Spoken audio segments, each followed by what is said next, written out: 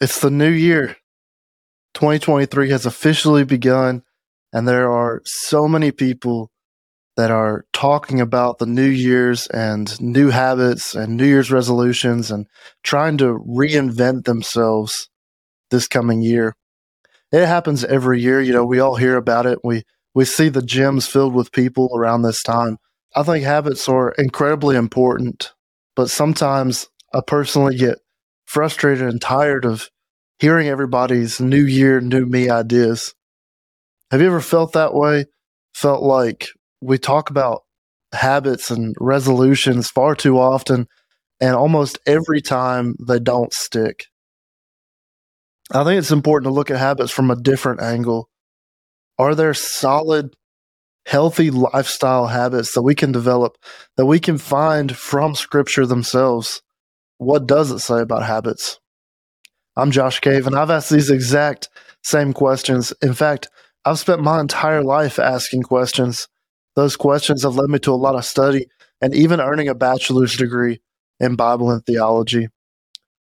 Through some research this week, I found that the Bible doesn't actually say the word habit, but I believe it has a lot to say about them. There are people in the Bible who lived incredible lives and had habits that define their life. And so we want to look at what are those habits and how can we apply them in 2023. Let's dive in.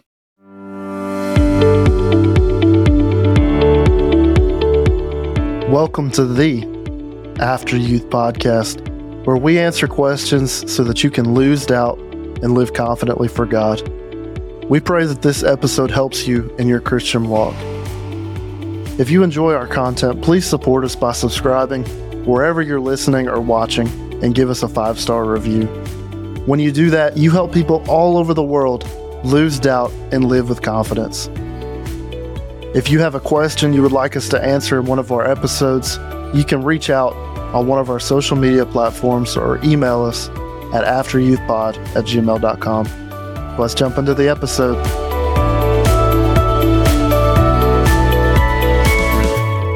So I was thinking about the start of the new year and considering habits. Molly, I wanted to ask you, what are some resolutions that you've tried?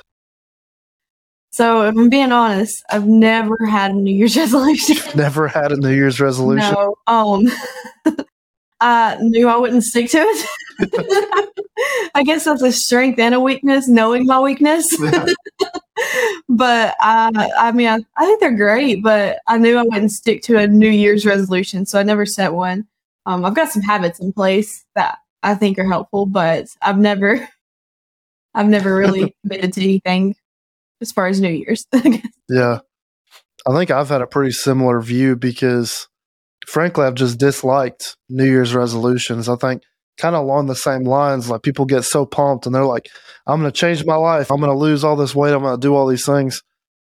And then like 3 days in, nobody is doing the thing that... Well, it's like fresh year, new year. I'm going to be a fresh start.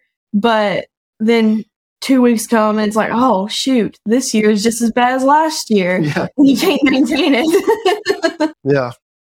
And so I guess in my thought about habits in our conversation this week, I want to take a different perspective rather than just give a quick, well, here's how to do something a little bit different. How can we develop real habits, real ways of life that are not just, quick self-help, but rather how can we develop to be the kind of people that God has called us to be? And I think there are some really good examples in the Bible from some study I did. So I think there are 3 really powerful examples of habit in the Bible. And the first one I want to talk about is in the life of Daniel. And for me, as I've kind of been thinking about the new year and some things that I wanted to do, some things that I wanted to apply in my life, I really think prayer is one of those that has gotten kind of lost in the motions of life. And it's not that I don't pray. I feel like I don't pray consistently, and I don't pray as much as I would like to. And so in looking through the Scripture, I think the greatest example that we have just explicitly of a habit is in the life of Daniel. In Daniel chapter 6, verse 10, it says, 3 times a day he got down on his knees and prayed, giving thanks to his God.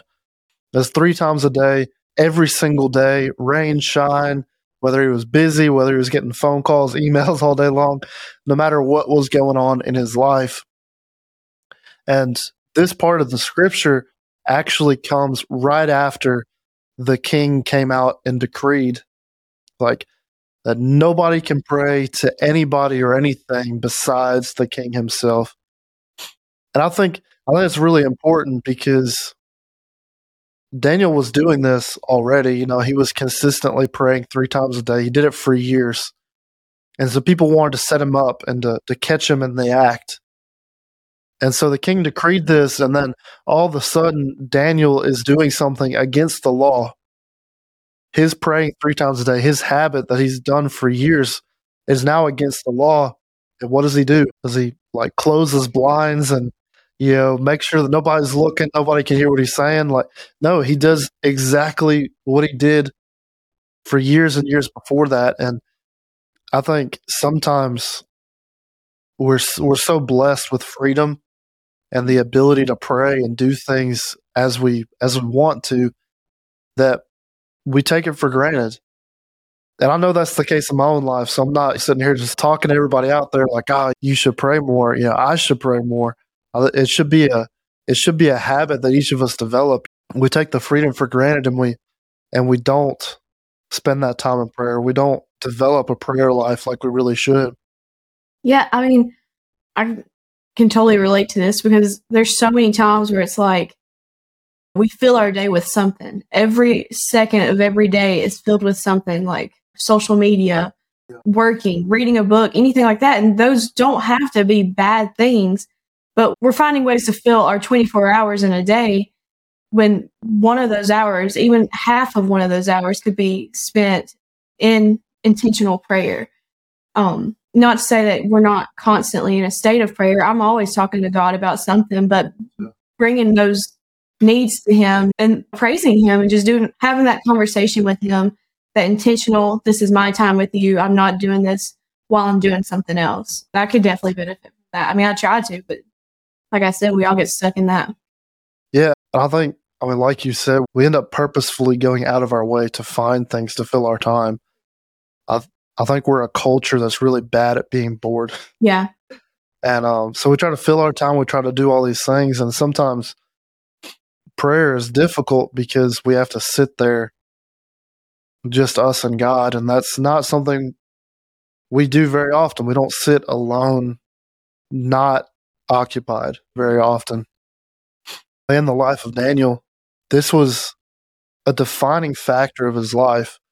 In this same story, like I said, there were some people trying to set him up and trying to catch him in the act of doing something wrong, and they couldn't find anything. They said the only way that we can find any fault in him is if it's in his religion. And I think prayer was that kind of defining aspect of his life, that literally everything else he did was in line with the law. It was in line with his friendships. Nobody had a bad word to say against him. And prayer was the central point of his whole life. And so I think if we can begin to wrap our minds around that, how important prayer could be, that if it is the defining factor of our life, that it will spill over into other areas. And, I think it's important also that I'm not saying you have to go out tomorrow and pray for 3 hours and do all these things. That would be great. I believe that everything takes time. And we can go out, we can pray for 3 hours, and that would be incredible. But are we going to pray it all the next day, And so to me, I'd rather, if I'm not praying at all right now, I'd rather spend 5 minutes in prayer tomorrow, build up, and then pray for 10 minutes a day, and then build up. I'd rather do something consistently correct than to do something for 3 days all out, give everything to it, and then fall away from it. And so I say all that to say, prayer is an incredibly valuable thing. We see that in the life of Daniel. If you're not praying, let's just try 5 minutes. Let's see what it looks like. Let's see what it feels like. And begin to grow in that. Maybe a couple weeks from now, spend 10 minutes in prayer. Spend 15 minutes in prayer. Find time. I have a 35, 40-minute drive to work every day. And so there is time there that I can talk to God, that I can be in prayer. And so maybe find places in your life like that you can take time with God, that maybe it's a natural fit. Yeah, and I think it's important to also add that for those of you who might not be comfortable with prayer, or used to that kind of lifestyle, and taking on that habit, I guess you could say, just talk to God. Start out, thanking Him for waking you up this morning. Talk to Him. Tell Him how you feel. Prayer, it can be just like talking to your best friend. That's how people always told me that's how I pray. I tell God my good moments. I tell Him my bad moments. I tell Him my frustrating moments. But I'm talking to Him. I'm maintaining that relationship, that conversation with Him. It's going to feel awkward in those first few moments, even if you're used to prayer. Trying to dedicate extra time and being intentional with that, it's going to feel awkward, I'm sure, but tell God that. Ask Him for that skill, that understanding of what prayer really means. And like I said, it's something you work on. You just continually develop. It's like working out a muscle. It doesn't feel right at first. Especially with working out, if you work out something new, it hurts the first couple of times, but you develop that and you grow it, and then it becomes natural. And that's the goal in prayer. The next person that I think shows a really powerful habit is Paul. In Acts, we find a story of Paul and Silas, and they had been preaching, and some people had got upset in this town that they were in, and they ended up flogging them and throwing them in prison. I mean, these guys just went through a terrible, terrible time. And so they were chained up, and they were put in prison. And the Bible says at midnight, they were praying and singing hymns. After everything they had gone through, they chose to be in an attitude of worship and praise to God. And the story goes on that God saved them from this jail cell. We have the great part of whenever you read a book, you can see how the ending is going to come about. And so whenever you're reading the story, it goes, Paul and Silas were locked up in a prison cell. They were in the middle of it at midnight. They were singing and praising God. And then the earthquake happened and they got out of the prison. We see all that in a short period of time. But Paul and Silas, they were in this prison cell with no idea they were going to get out. They had no clue. And so they were just praising God just to do it. They weren't saying, God, break these walls down. I mean, they might have, but we don't see that. They were just praising God regardless of the situation.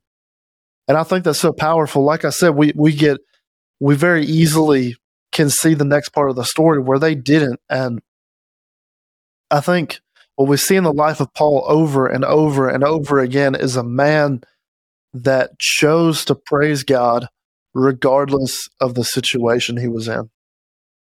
He goes through all the things that he went through, being shipwrecked multiple times. He got beaten. He got left for dead. He had all these terrible things happen to him all throughout his ministry. And he didn't sit there and sulk about it. He didn't say, oh, look at me, look at all these terrible things that have happened to me. Instead, just over and over, we see a man that praised God in spite of what he was going through. And the reason I think this is so important for us today, why it's a valuable habit for 2023, is because I think so often we, and me especially, like I get caught up in the emotions of the moment. There was a time, I think it was back in like 2008 or something. My dad was working for a company. I was, 10, 11 years old. He was working for a company and they had this big layoff. Hundreds of people from the company got laid off. And my dad was one of them. And as a kid, you don't fully understand all the dynamics of a situation. But whenever your parent is laid off or loses a job, like you understand what that means. And there's nothing you can do about it. You can't change anything. And so I remember, and this is going to sound so dumb, but I was kind of learning how to play guitar at the time. And I just went up to my room and started playing like the saddest, most depressing songs you could think of. And it was all, woe is me. Life is terrible. How could you let this happen? And it's funny now because I was just a kid and God worked it out totally. But even as a kid, I would get caught in this woe is me mentality. As soon as something bad happened, it was like, boom, I'm going to be disappointed. I'm going to be discouraged. I'm just going to be dragging my face on the ground all day long. That's the opposite of what we see Paul do all throughout his ministry. And even now in my life, it's still easy to somebody say something at work. I'm in a bad mood all day. We get into an argument. I'm in a bad mood all day. And we end up living our lives in a roller coaster of emotions through the highs and lows. And we don't end up focusing ourselves on God and praising God for all the good things we have, regardless of what happened that day or that month. Yeah, and I think this really, developing this kind of habit really speaks a lot on, our spiritual health. You hear people talk about physical health. Mental health has become a huge awareness in the last several years. But spiritual health is just as important. Yes, we're praising God, we're thanking Him for all He's done, but it's feeding into our lives. It's bringing in that goodness. There's days where, I haven't intentionally done anything to, I'll think back, I haven't, really praised the Lord. I know it's not just listen to worship music and stuff like that is not, you should be worshiping outside of that too. But, I haven't intentionally fed myself and praise and sang to the Lord and things like that. And I'm like, man, I'm really down in the dumps these last few days. I think you're right. I think what Paul really shows us in this habit is how to have an attitude of praise, an attitude that is focused back on the goodness of God rather than just our circumstances. Yeah, it strengthens you up really for those moments when they do come where you're not. Yeah, I guess you could say it prepares you for those moments when those bad situations happen. You're not just like in Paul and Silas's situation. They were already in that atmosphere of prayer and worship and, had all that goodness filled in them that when those moments came that they were in the prison, they weren't like, oh, like Josh said, woe is me. Like, oh, how am I going to get out of this? Lord, goodness, I'm literally doing the work for you and you got me stuck here. No, they were praising the Lord for what's going to happen next, for who He is, They were still in good spirits. Yeah, and they were, from the life of Paul, we can tell that he was praising God before it happened. He was praising God when it happened. And he was praising God after they got out of prison. That his entire life was very consistent of having an attitude of worship, whether it was a good day, a bad day, the worst day, no matter what kind of moment he was having, he still had that consistency of an attitude and a life of worship and praise to God. And really, it's because he knew what was to come. He knows what the end, the final result is. So no matter if your entire life is filled with just disaster, as long as, you've got God on your side, what the final result is. You're going to live in eternity with Him. There's one last habit I want to talk about, and I think it's one that is very often overlooked in this modern culture of always busy, always running, and it's in the life of Jesus. Over and over in His life, Jesus would go off by Himself for a period of time, and He would remove all distractions, and He would pray, and He would spend time with God. He made a habit of it. It wasn't every single day, but it was often enough that the disciples talked about it. They wrote about it in the Gospels.